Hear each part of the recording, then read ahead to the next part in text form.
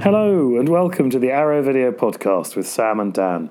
My name is Dan Martin, special effects artist and podcaster, and I am joined, as ever, by my lovely co-host... Sam Ashurst, and I'm a writer, I'm a director, and if I'd have known that American Werewolf in London was out on the same day as Nightbreed, I would have chosen Nightbreed this fortnight because it's one of my favourite films of all time and I collect things around Nightbreed. So I'm an idiot, but who cares? We can do Nightbreed as well. Sam, yeah. Not today, I'm not prepared, but we can do Nightbreed, not instead. Should we do it next time? You up for that, potentially?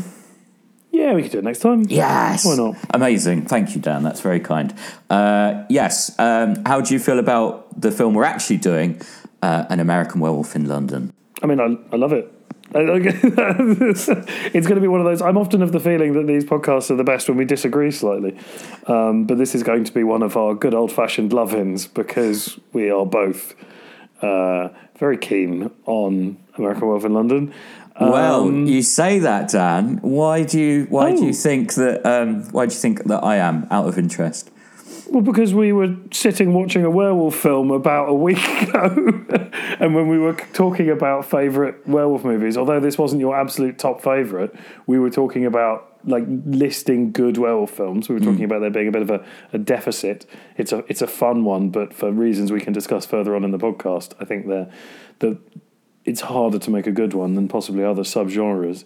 And you, I thought, were on board with not really counting American Werewolf in London at the top just because it was so obvious, so we didn't even need to acknowledge it.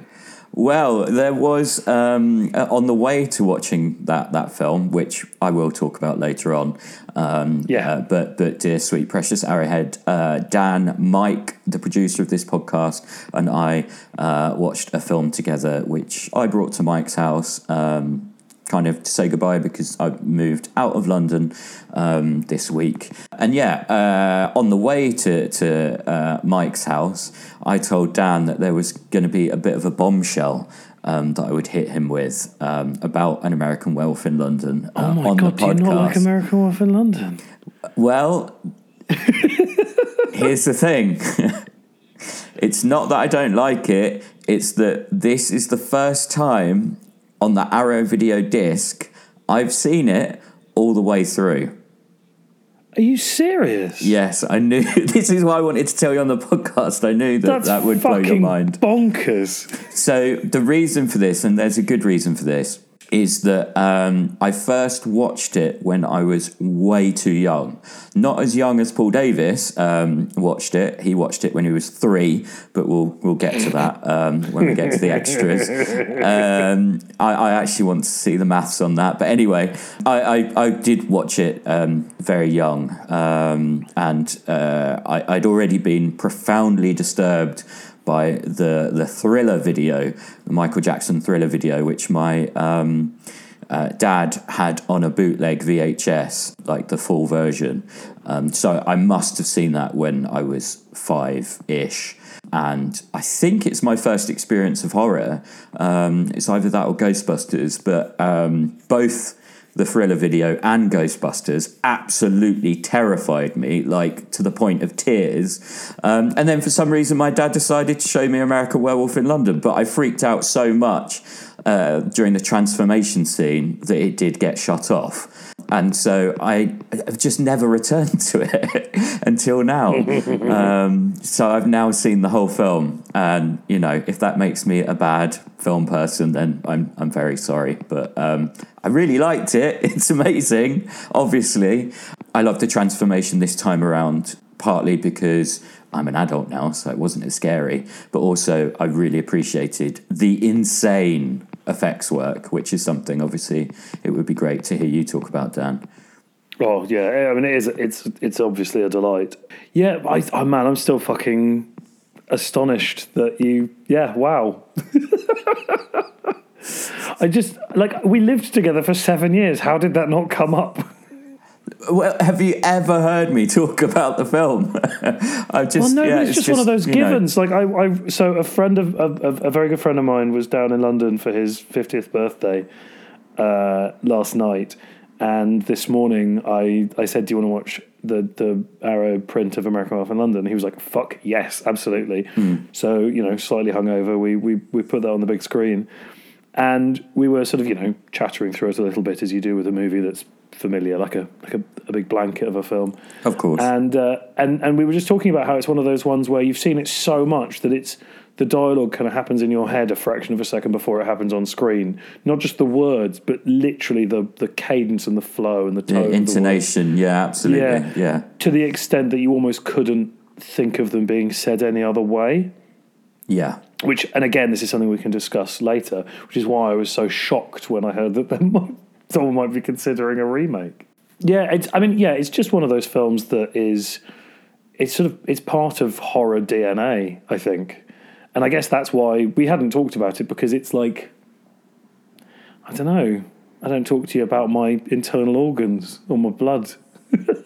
Why ever not? I feel put out by that. No, I totally get it. And sit down. Exactly. God, over the past month, what with me being scared of werewolves and me being scared of wrist cuttings, I am actually starting to sound like a bit of a wuss. I am very tough, dear sweet precious Arrowhead. I must point that out. But you're not scared of a biker gang waving chains, though, are you? You're good with that. No, bloody love that. That's as tough as you can get. Exactly. But yeah, no, I do understand. It's like, you assume that everyone's seen Evil Dead 2. It is a kind of that kind of film, I guess. But can I do a side anecdote about Evil Dead 2? Yes, please.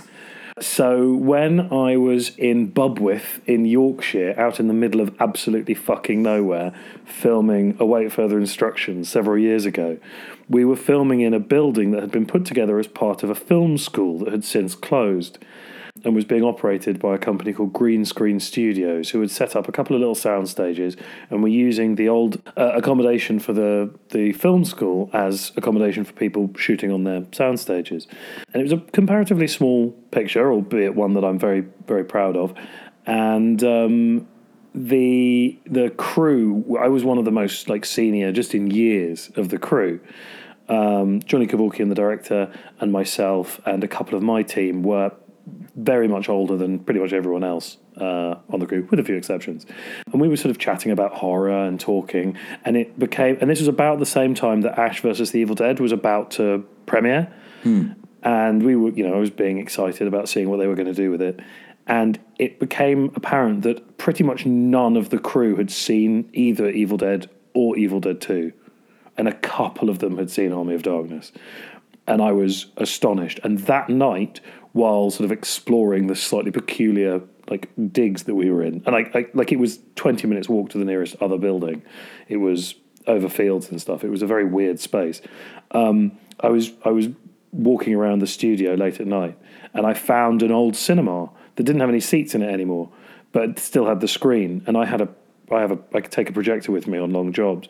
So myself and my team salvaged chairs and sofas and any furniture we could find, dragged it all up into the cinema, set up the screen, and I got to show all of these young, enthusiastic filmmakers the Evil Dead trilogy for the first time.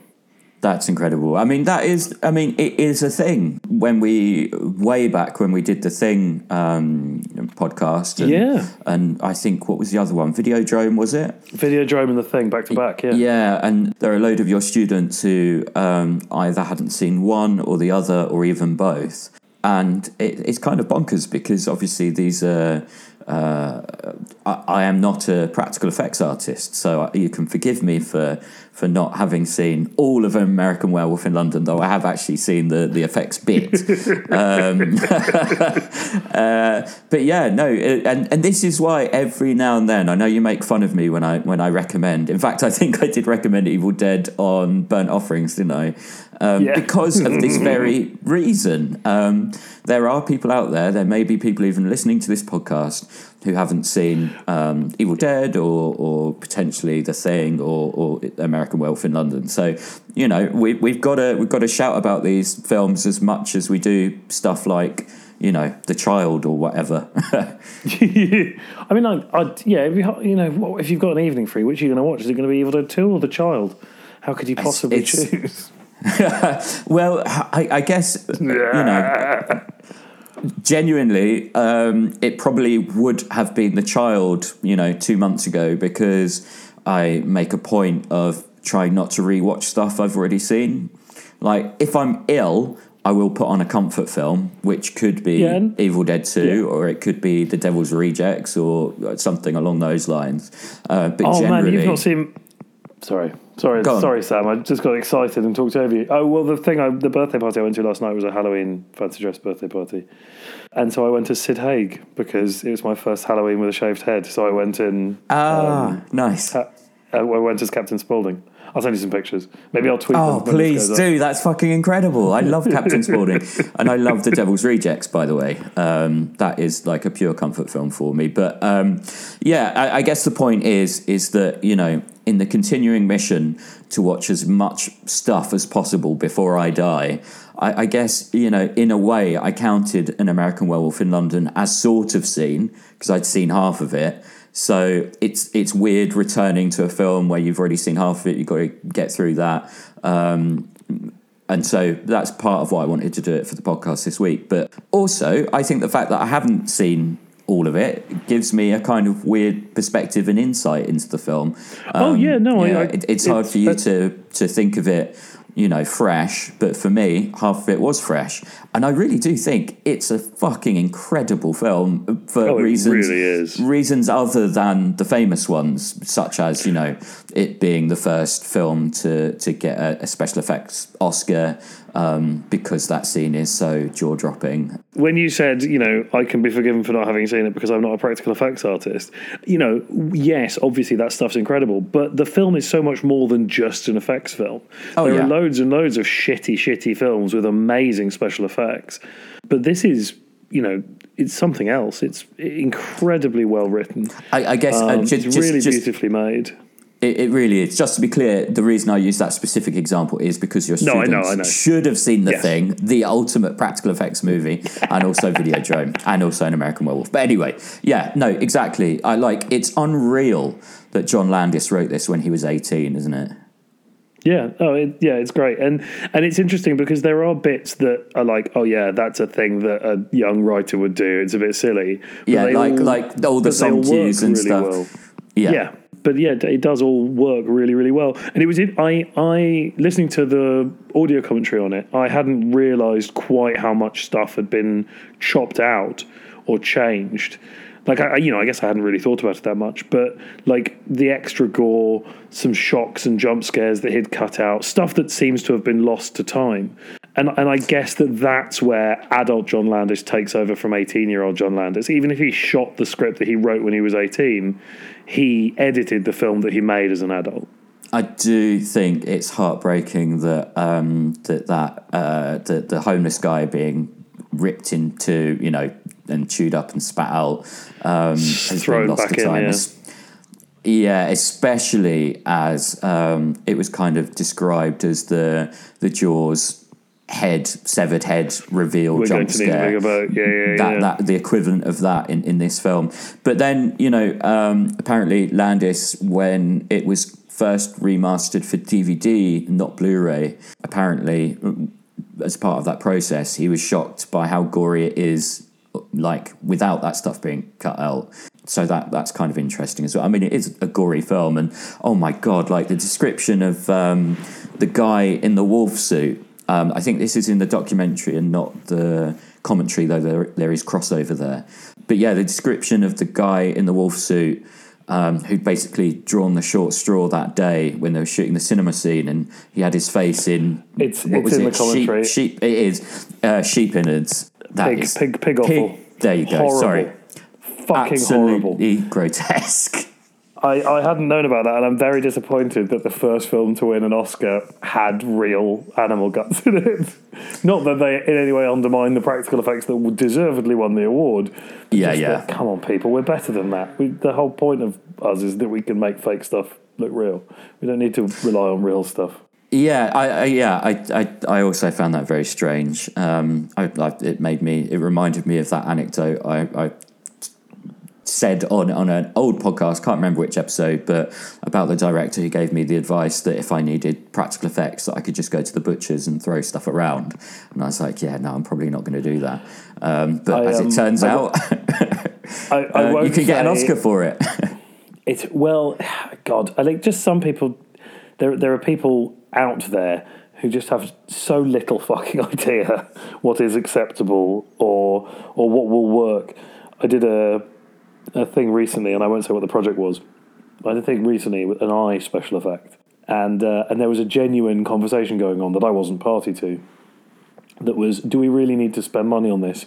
Can't we just use like a lychee or an egg or something? Oh my god! Oh my god! This is a big budget production. That's insane. That's hilarious. But yeah, as you say, you know, I am being facetious. The Oscar was not one for the pig offal. It was one for that transformation scene. And even now, I look at it and I'm just like, how the fuck did they do certain elements? I should have written it down, so the number may be inaccurate now that I say it. But watching it again today, I counted each separate special effect required to make that scene work, and I think there are 15 independent special effects, not counting modifications of like additional hair and that kind of stuff, but 15 puppets or separate prosthetics in that scene to make up that effect. And I still go back to that as reference when talking to people about like the process of effects, like when trying to explain to a producer why I want so much time. He was, Rick was working on that for 6 months. They shot it right at the end of the shoot so they could pare back the crew to just the essentials. And they were only actually filming for a couple of hours a day because the makeup was taking so long every day to put on, take off. And did they say it was like 6 days, 5-6 days they spent just shooting that scene? Yeah, just astonishing. I've got a transformation sequence coming up on a film we're shooting like first quarter of next year. And I'm pushing really hard to get the go-ahead to start building now, just because, these things deserve that kind of attention. Exactly. Well, here's a question for you. I'm not sure if it's on the documentary or the commentary. I did watch this before I moved, so yeah. But Paul says at one point that that set piece is the benchmark for practical effects and it's never been bettered. I would like your opinion on what you think the greatest practical effect of all time is. Is it American Werewolf or, Well, so I think the thing is that scene is so good because it's so well choreographed and it combines so many independent effects together. And this is going to sound like utter sacrilege, so please don't lynch me for this. But if you take each of those effects on their own, they have almost all been done better since. The difference is that they were there first, and that gives them a lot of weight, and B, the design and the ingenuity and the foresight to put them together in the way that they did is just breathtaking. So there are individual effects, individual makeup effects or prosthetics or whatever that have been done better since. But as a scene, as a collection of events, it is still absolutely, definitely up there. Like the fact that foam latex, silicone wasn't a material that was really available to makeup artists back then. It was still several years before, like Island of Dr. Moreau, I think, was the first thing to have silicone prosthetics on it. The Richard Stanley picture. It was Mark Dacascos' Catman makeup in that Tom McLaughlin did, which is the first silicone prosthetic, as far as I know. So foam latex has a fantastic compression. It's very, very soft, very very lightweight material, but it's not great for stretch. And obviously, all of those extending hands and the changeo heads, they all needed a skin that could stretch rather than a skin that could compress. And so Rick, and he talks about this. There's a really good extra on the disc actually, where he talks through the effects, pretty much bit by bit. And it's really nice. And he went to urethane, which isn't really usable as a prosthetic material because it's not particularly nice to the skin, but for puppets it's quite good. And it sort of existed in this middle ground between foam latex and silicone. I remember the first time I came across it was the whale that they were building at Henson's for Hitchhiker's Guide to the Galaxy when I was there, and that whole thing was done out of a material called evergreen, which was a urethane rubber, and it had a translucency to it like silicone does, before silicone had really taken off. Although some of the puppets on that were silicone, some of the makeups were silicone. But they had to seam it with a soldering iron. You had to burn off the seams, and the gases it was giving off were super toxic. It's horrible stuff to work with. But all the way, back there at the beginning of the 80s, Rick's, he's chemically modifying the material he's getting. He's doing experimentation on a real material science level to plastinate it. And then you get this short period of time where it's going to do what you want before it starts to decompose, starts to fall apart. And that's why in the other extra... one of the other effects extras on the disc, the one where I get to talk to the guys. Don't worry, Dan. I was going to get to that. No. but that's why the Changeo back and I think they don't have the back anymore. The Changeo head that they've got there is without the skin, because the skin just fell apart. It just stopped existing. And so Rick and his team would have to make this stuff a set. They'd have a limited period beforehand to make it. When you look in the background of the hand casting extra, the video footage of them doing a live cast for the movie, in the background you can see the sculpts for the masks that will become the werewolf Nazis, and they're sort of all like along the back. Nazis. They were one of the first things they made. Demon Nazis. Well, they're sort of wolves, aren't they? They've got wolf teeth. But so they're all in the background. They made them way in advance, and they were some of the first stuff they made because they didn't need live casts for them. But they couldn't run the stuff for the transformation more than a day or two in advance because it would just disintegrate. So there's so much ingenuity and inventiveness in that. Well, and this is that's it. The thing that makes it so close to my heart. Definitely, and it's the whole film is like that. Really, there's just so many genius ideas. The fact that he's kind of haunted by his previous victims, that's absolutely brilliant and done astonishing, done really, really well. The dream sequence is one of the most intense and scariest, and that kind of, I don't know, using the Muppet Show in that way adds to the weird intensity of it, I think, and obviously having Frank Oz in the film as well. I like that Kermit and Miss Piggy are credited as themselves in the credits rather than Frank Oz, Frank Oz getting 3 credits. Yeah, it's great. It's really good. That's a good double bluff pub quiz question. How many credits does Frank Oz have in American Werewolf in London? Yeah, that is actually, that's nice. The performances as well are absolutely astonishing. This is a film, and they talk about it a lot in the doc, and Paul talks about it on the commentary as well, but that combination of comedy and horror, where people kept saying to John Landis, you can either do one or the other, you can't do both. Either it's not going to be funny or it's not going to be scary. It's one of the very rare occasions where it absolutely works on every level. Yeah, genuinely manages to do both, yeah. Yeah, all the performances are great. I'd like to send a special shout out to Griffin Dunn, because I have learned through the extra features that he clearly had an absolute nightmare making the film. Yeah, especially like the bit where Rick Baker is talking about how he told him not to touch the wolf head that he was being attacked by. And Griffin didn't listen to him because he's an actor and he was in the moment and he accidentally tore the face off. So Rick Baker started actually punching him with the head. Have you ever punched an actor with a prop? Not deliberately. It doesn't mean I haven't wanted to. Well, that's what you need to do to get your Oscar, Dan. You need to step it up. Pig guts and actor violence. There you go. That's the dream. But yeah, we should talk about some other stuff.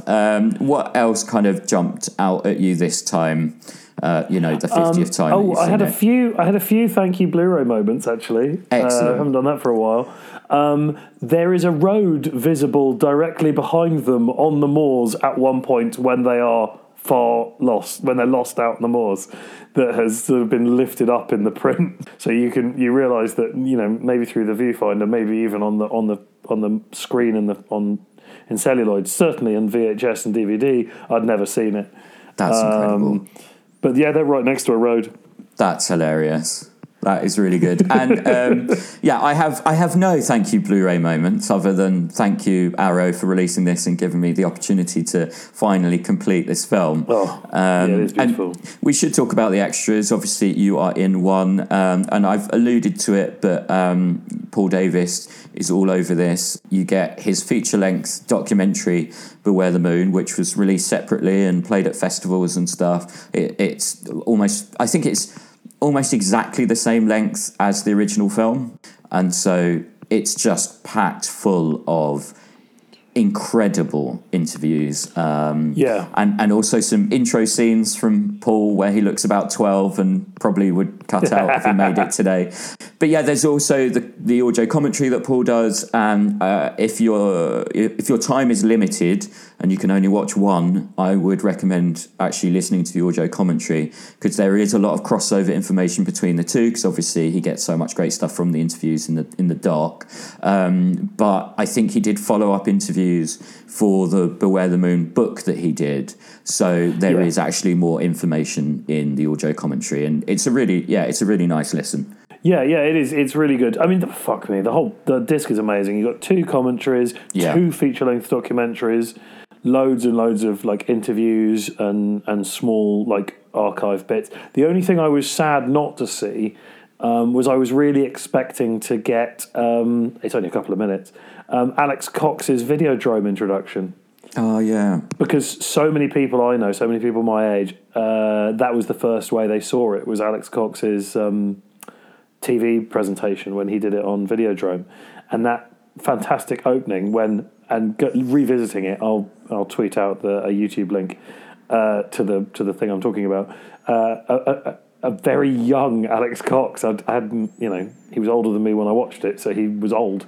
But now, he's now younger than I am now when he's doing it. So, yeah. But Alex Cox used to have a show on Channel 4 in the early days of Channel 4, when there was still like an out there, exciting, vibrant new channel showing genre cinema, and showed some incredible stuff. That was a very good sort of early access to a lot of that kind of stuff for myself and a lot of my film fan friends. Yeah, do you know what struck me recently, actually? The fact that a lot of directors' kind of formative experiences of a certain generation anyway, with those special films that had an impact on them, did come through television. Them stumbling over something late at night or whatever and becoming transfixed by, a foreign film that they never would have sought out, or some weird horror, whatever it is. And obviously now things are streaming. Maybe I shouldn't be so hardcore anti-streaming, because maybe there is a whole generation of directors who are watching stuff on those streaming sites and are going to stumble over something in a different way. Because it's certainly not going to happen on TV anymore, because all of those shows don't exist anymore. There isn't really a celebration of cinema on TV anywhere. So, yeah, maybe I should not be so hardcore anti-streaming. You get a bit of that with the things like the Joe Bob Briggs thing that's on Shudder. There is a certain amount of curated content there. So I think that's what's stepping in and filling the gap. Because there's no more staying up late and watching something on Channel 4 at 3 a.m. because they're just filling the gaps. This is it. In fact, cheap to license French weirdness.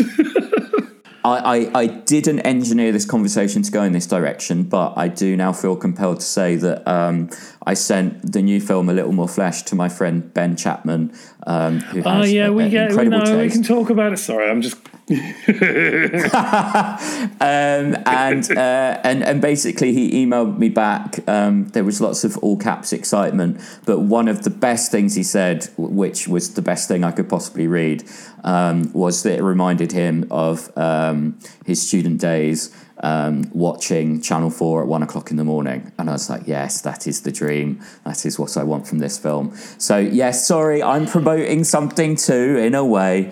But, I don't think I'm promoting anything that isn't literally the whole thing we're talking about. You're literally on every bloody Blu-ray I put into my machine at the moment. So, whatever. I do my best. And it's nice. People like hearing about the stuff we do. So yeah, no, absolutely. Even if I'm just like obliquely complaining about lychees. I can't wait to see this lychee movie, but I think that's pretty much all we've got to say. Have I not shown you the eye test? No, I don't think you have. Can you send that to me as well? Oh my god, you'll detest it. You know what I'm going to do? Can't wait. Yes. Take your phone. Sam and I are obviously not in the same room today. Sam, I'm going to ask you to take your phone off airplane mode, and on air you can watch this little test. There we go. And you tell me what you think. You see? Right, it's off airplane. Okay, give me 1 second. It's in my favourites, so I can send that to you immediately. There you go. Should be with you any second.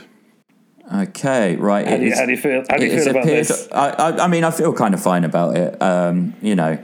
Eye stuff doesn't bother me as much as some of the other things that you've shown me in the past. Certainly in the very early stages in our friendship, before you realised that I actually don't like seeing, some of the things you show me. But I'm hitting play now. Yeah, okay. Okay. Ooh, I'll turn it's only the about volume 15 off. seconds, 20 seconds, I think. There we go. Right, it's happening. Oh. Exciting. Oh my god! I mean, that is fucking grim.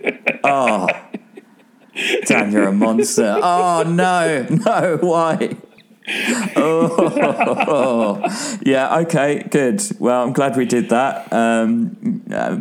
We'll let the dear, sweet, precious Arrowheads know the film that you're talking about when it's out, maybe, so they can see this. Well, once it's out and proper, then I'll share that test on social media. I think. Oh, fantastic! Yeah, great. And people can just to make sure my Instagram gets shut right the fuck down. Should they care enough or be bothered, they can line up my audio with the footage. But good, right? I do think that's all we've got to say about An American Werewolf in London, other than it's clearly a masterpiece and in so many different ways. And if you, like me, haven't seen it, then definitely go and buy it, because it's just an unreal disc. Yeah, absolutely. Yeah. It is really, really good. There's so much good stuff on it. Yeah, and actually, as a to make up for the fact that I may have accidentally press ganged you into choosing Nightbreed as your choice next fortnight, I am going to make a solemn pledge that I will watch and listen to everything on that disc, which is a fuck ton. So when you say you'll watch and listen to everything on that disc, yeah, do you mean you were already going to do that? And you have in no way changed your plans? Look, it's a commitment, okay? I mean, we both always listen to and watch everything on every disc. But it's like going to on Nightbreed, that's a particular commitment, because it's an insane level of extra features on that disc. So yeah, it's going to be my full-time job for the next fortnight. But yeah, sorry. Our Skype audio went there for a second. Did you say we're going to do Time Cop? No, I didn't. I said it's going to be my full-time job for the next 2 weeks. Can we do Time Cop as well? Arrow Video, would you please release Time Cop for us? I mean, I did ask for Nightbreed, actually. So, maybe our wishes can come true with Time Cop. Yeah, every now and then we fuss about something and then it happens. Yeah. I mean, if you talk about enough movies... I don't want to waste our special power on Time Cop, to be completely fair. I'm not... That is very fair. In the mouth of madness, please. But anyway, right. Shall we move on to recommendations? What have you got for American Werewolf? So I've got three recommendations for American Werewolf in London, and I don't know which one to not do. Do all of them. Are you sure? Yes. Okay, so my first one is a slightly left field werewolf movie, but as Sam and I sort of alluded to earlier, we had a conversation. In fact, I suspect I'm going to derail the recommendation section for a little bit by reminding Sam about this conversation, because we can then have it again on air, sort of, a bit. We had a conversation about why, as fun and great as werewolf films are, there's kind of not... when you settle down to it, there's quite a few you can pull up. But I think it's a lot harder to do a good werewolf movie than most of the other films in the most of the other horror subgenres. Absolutely, I honestly don't think you can get a top 10 that's a uniform quality of werewolf movies. I mean, you can try but I think yeah, all right, come on then. I don't think it can be done, so I'm not going to try it. But Dan, please do. Okay, American Werewolf in London at the top. It's the benchmark. Wolfman, honorary second place. Universal, because it's an absolute classic. Which was my favourite when we discussed this. My second recommendation, because I'll fold all my recommendations into this because Yeah, that's thanks. I can't believe that I said that you could have 3 and now you're having 10, but it's all my fault, so it's fine. My second recommendation, and I think a film that you're not particularly keen on, Sam, is Neil Jordan's Company of Wolves. Oh, no, I mean, again, I haven't seen it, but I have seen the effects stuff. Oh, yeah, fine. I really, really like it. It's an Angela Carter novel. It's a sort of story within a story within a story within a story structure. Which is really great. It's got lots of different versions of werewolves in it because it's people telling stories about werewolves, and then you see those. Nice. So, and then there's a much heavier and richer symbology within it as far as the werewolves and what they mean. Yeah, it's fucking great. I love it. By the way, FYI, just to interrupt for a second, you are not allowed to have the film that I showed you and Mike because that might be one of my recommendations. Spoiler alert. Well, okay, so I assumed it would be, and actually it was really, really good, but it probably wasn't going to be in my top 10. Okay. But if I get to 10 and I'm struggling, I'll just say and then Sam's thing and throw to you. Yes, and I know why it wouldn't be in your top 10. And I'll get into that. But anyway, carry on. I really liked it. I really liked it a lot. Yes. And without spoiling the reason that it might not be, I think one of the other films in my top 10 will be in it, despite it probably not being for the same reason. Right, just carry on, because this is getting too deep cut now. Number 4, Dog Soldiers. Nice. Number 5, The Howling. Mm-hmm. Number 6, Beast Must Die. Yeah. Number 7, Ginger Snaps. Mm-hmm. Number 8, my third recommendation, Lobos de Aga, or depending if you're in America or England, Attack of the Werewolves in England, Game of Werewolves in America. See, 2011. Great Werewolves, slightly shit movie. Oh no, I really like the film as well. Okay. Yeah, I thought it was good. I thought it was, while not getting the balance quite as perfect as American Werewolf in London, I thought it genuinely delivered on, thrill, fun, horror, and also comedy. It's never super, super scary, but that's not really its angle. Mark of the Wolfman, the first Paul Naschy werewolf picture. And then for 10... I'm struggling a little bit. I do feel like there's another one right on the tip of my tongue. I'm just going to throw to Sam for his one. Well, you can have Face of the Screaming Werewolf if you like. Oh yeah, okay, 10. There we go. Because no, and then my first one, the one that my first recommendation, which is sort of not really a werewolf movie, but is a werewolf movie, and spoiler alert, but it's Christophe Gain's Brotherhood of the Wolf from 2001. Oh yeah. Which I adore and was going to be my first recommendation, but it's a little bit. Not quite a proper werewolf movie. It's not a werewolf movie. Well, without spoiling it, it's on the fence. But it's a great film. It's really beautiful. It is. It's and the second film I've mentioned tonight with Mark Dacascos in it after Island of Dr. Moreau. Yeah, your favourite actor. I love Mark Dacascos. It is a very, very beautifully shot film. A high recommend if you haven't seen that. But speaking of werewolf films that aren't werewolf films, my first recommendation is Wolf in the Woods from 1970, which is the film that we all watched together. It's not actually a werewolf movie. It's a Spanish serial killer movie. It's also not a comedy, unless you key into details like the fact that the main character is the most suspicious innocent person ever. But also not innocent. Well, no, but ostensibly innocent. He's trying to behave innocent, but just looks more twitchy and weird the more he tries to look like a good person, which is kind of hilarious. And there's some accidentally funny dialogue in there too. But it's not a so bad it's good movie. It's a beautiful film, kind of a bit art housey, quite weird. But like I say, not strictly a werewolf movie, but I did want to chuck it in as a recommend. Yeah, like a less porny La Bête, I think I said when we were watching it. Exactly. Yeah, I mean, it starts... Anyway, we'll let you discover its delights for yourself.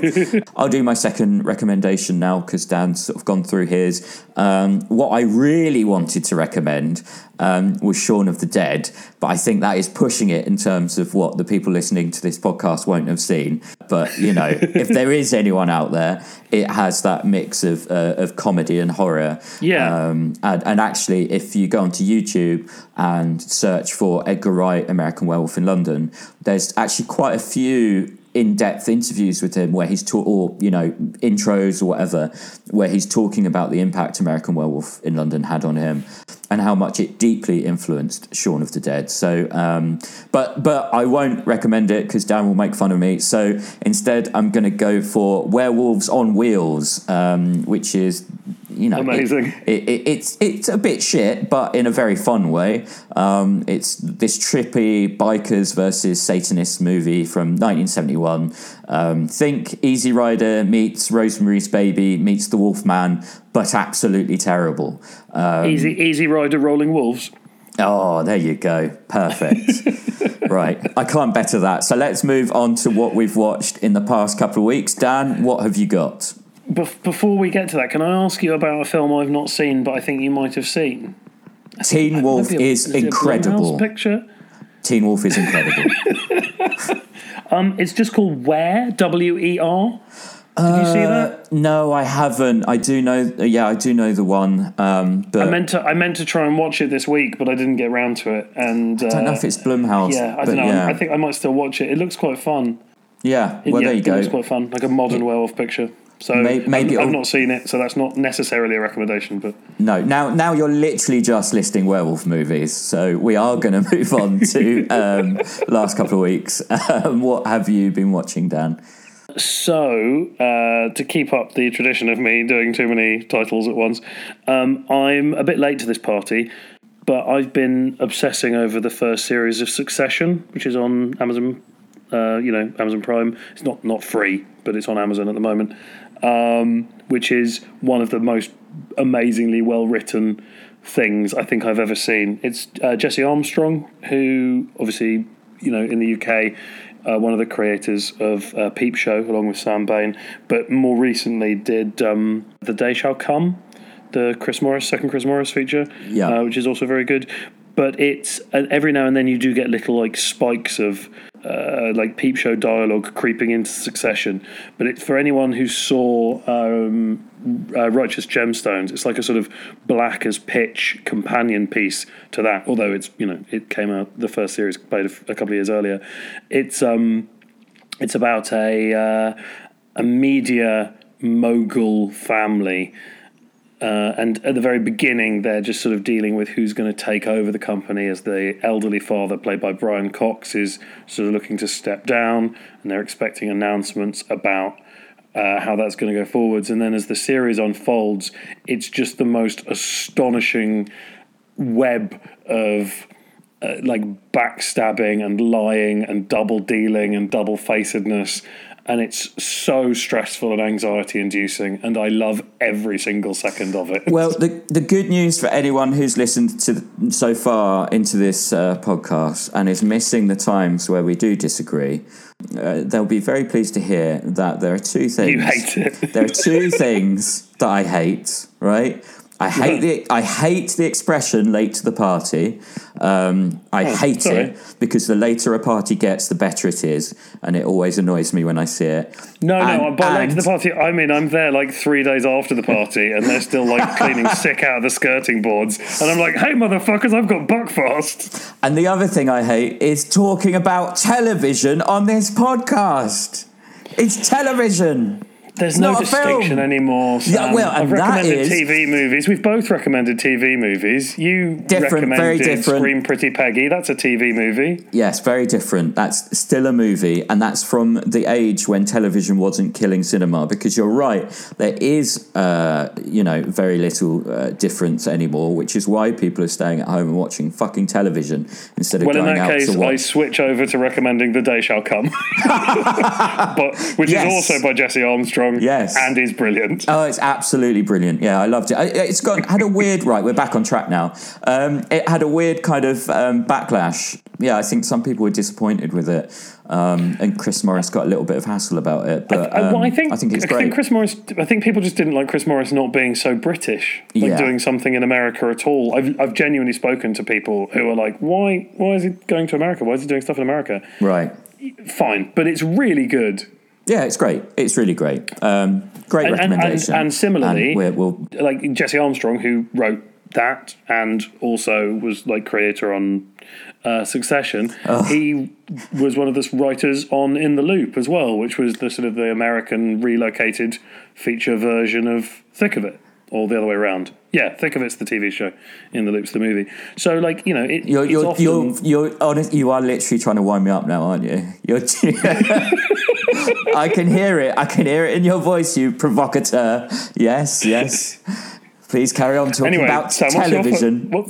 What's your... And remember to keep it brief because we're running a bit long. So what's your...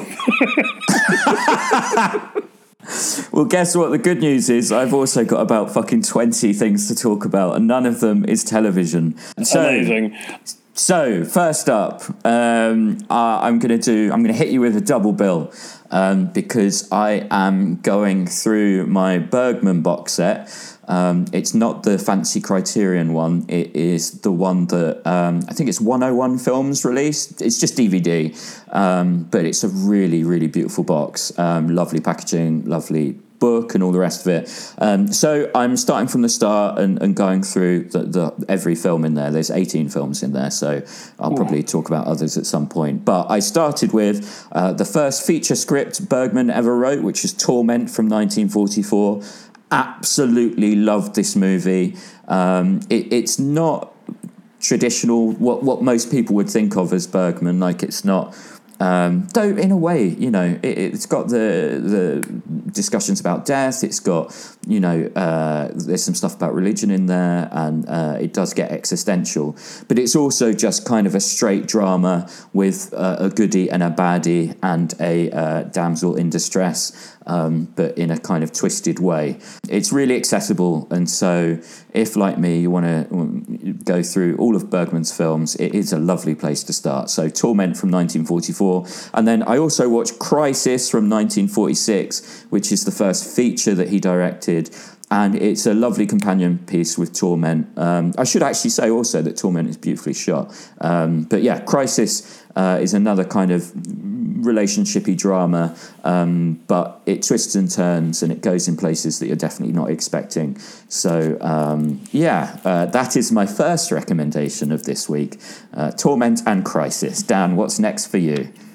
I feel so sorry for Nick Vesberg for this episode, by the way. But anyway, carry on. He does, for anyone listening to the podcast for the first time, Nick does our Letterboxd account, and he's already gone over 1,000 films that we've spoken about up until this point, and I think he's probably going to have about 20 from this episode alone. But anyway, Dan, what's next? I'm sorry, Nick. The next one is, it's a Blu-ray it wasn't a film I knew about, but Richard Wells mentioned it on Twitter a little while ago, and I was like, right, well, yes, I need to see that, thank you. It's called The 7-Ups. I think I mentioned it to you that I'd seen it recently when we hung out. Yeah. 1973, directed by Philip D'Antoni, who was the producer of Bullet and French Connection. He wasn't always going to direct it himself. It was going to be directed by someone else, but they dropped out at the last minute. He was like, fuck it, I'll do it myself. But because it was packaged by the producer of those other films, you can very much, it shares a lot of crew, but also you can see that it was sort of formulated from a production standpoint to be successful in the same way, which it wasn't, which is why, I hadn't heard of it. But it's like, okay, now we have a fucking incredible car chase. Now we have a cynical anti-hero policeman leaves. Now we have, etc. Yeah, it's really, really fucking good. It's Roy Scheider again, this time in the leading role. It's like the creative consultant were the same two cops that were the creative guys, the consultants on French Connection. And it's about a group of police called the Seven Ups who only deal with crimes where the minimum sentence is 7 years or above, is where they got their name. And Roy Scheider plays a guy who realises that there might be a kidnap syndicate going on that is focusing on mafia people because they won't report kidnaps to the police because they don't want the police investigations to be around, so they're easy targets. It's fucking great, and it features a young Joe Spinell, so what more could you want? Absolutely, yeah. Another great recommendation. And actually, my next recommendation will probably make a neat little double bill with the 7-Ups. It's not quite as kind of exploitation-y, but it is an incredible cop movie. It's called The New Centurions. It's from 1972. Oh, fuck yes. It's just an incredible film. And I first watched it, I'd say, about 8 years ago, something like that. But this was first time watching it on Blu-ray and first time watching it in a slightly different culture.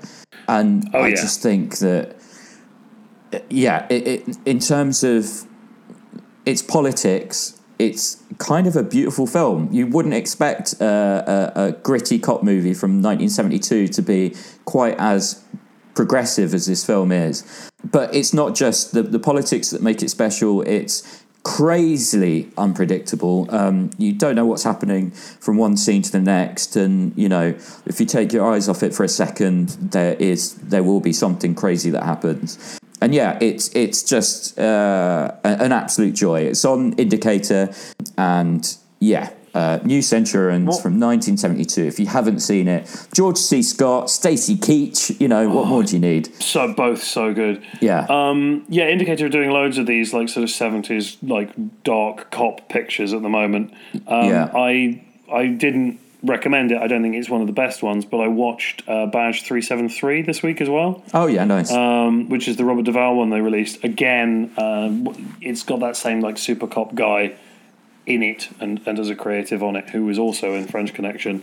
It's much more problematic than a lot of the others. Yes. A lot of the racism and homophobia and that kind of stuff is much more at the forefront and makes it a very uncomfortable watch, which is the main reason I didn't want to recommend it. But if you are a completist in that genre, it has an extra feature on it that is essentially a rundown of all of those films from the 20s up until the end of the 70s, which is, worth the price of admission on its own. And I feel like I should give a special mention to another film that I watched in the past couple of weeks, purely because, we've talked about a lot of other labels recently, and I do, my special beloved Arrow Video, you're still in my heart. And I watched The Chill Factor, which is something that we'll probably never cover in a full podcast. I think it's probably unlikely. But it's a really odd little slasher. Terrible acting, but there's something to it. There's a weird atmosphere and some really interesting, it's bad. It's one of these bad slasher movies, but there is good stuff in there. There's a really lovely transition at one point and some interesting editing. So, it's not a full-blown recommend, but I do want to mention an Arrow Video title, and it's worth picking up in the next Arrow sale, I'd say, The Chill Factor. To do the same, and the only reason I didn't do it as one of my recommendations is because it immediately became something I want to do a full episode on. I got to see Dead Center this week. Oh yeah, hold your tongue. We will definitely do that. We'll do that as a full episode. Yeah, so everybody buy Dead Center because we're definitely going to do it. I loved it. It's fantastic. It's so good. And I think that's probably it for this episode. Next time we will be doing Nightbreed, so do go ahead and buy that so you can be prepared, because I think we'll probably go quite in depth on that one. Dan, any final thoughts before we go? No, that's it. I think that's all. Watch American Werewolf in London every year from now on for the rest of your life now, Sam. You can do that. It's a deal. I'll do it in November. Aside, not my anecdote, a fun thing. Lee, my friend, whose birthday it was telling me that on an early watch of that, there was a massive smash outside his house, I think during the transformation sequence. And obviously, immediately his body was flooded with adrenaline. And it turned out a burglar had fallen through a greenhouse roof and was like flailing around as like police turned up in the greenhouse. So he had like a sort of 4D experience. That sounds more like an episode of Bottom than American Werewolf in London, but that is incredible. Right, on that, we're going to give our social media. Dan, how can people hunt you? Follow me on Twitter or Instagram at 13fingerfx. I will be tweeting, among other things, a picture of me as Captain Spaulding, a link to a YouTube video of Alex Cox's Videodrome introduction for American Werewolf in London, and very soon, pictures of a new puppy. Don't follow him, hunt him. But walk gently behind me on Twitter at Sam Ashurst and on Instagram at Sam Ashurst 23, the number 2, the number 3, though I am going to be very busy doing things that I can't take pictures of for the next little while. So maybe don't bother with Instagram. Just follow me on Twitter. Because of obscenity law. I don't really tweet anymore either, but it's nice to have people following you, and maybe it'll encourage me to do more. Yes, self-promotion. Good, right. Thank you so much for listening, and we promise we'll be more professional and less tired next time. Bye-bye. Yes, no, maybe. Bye.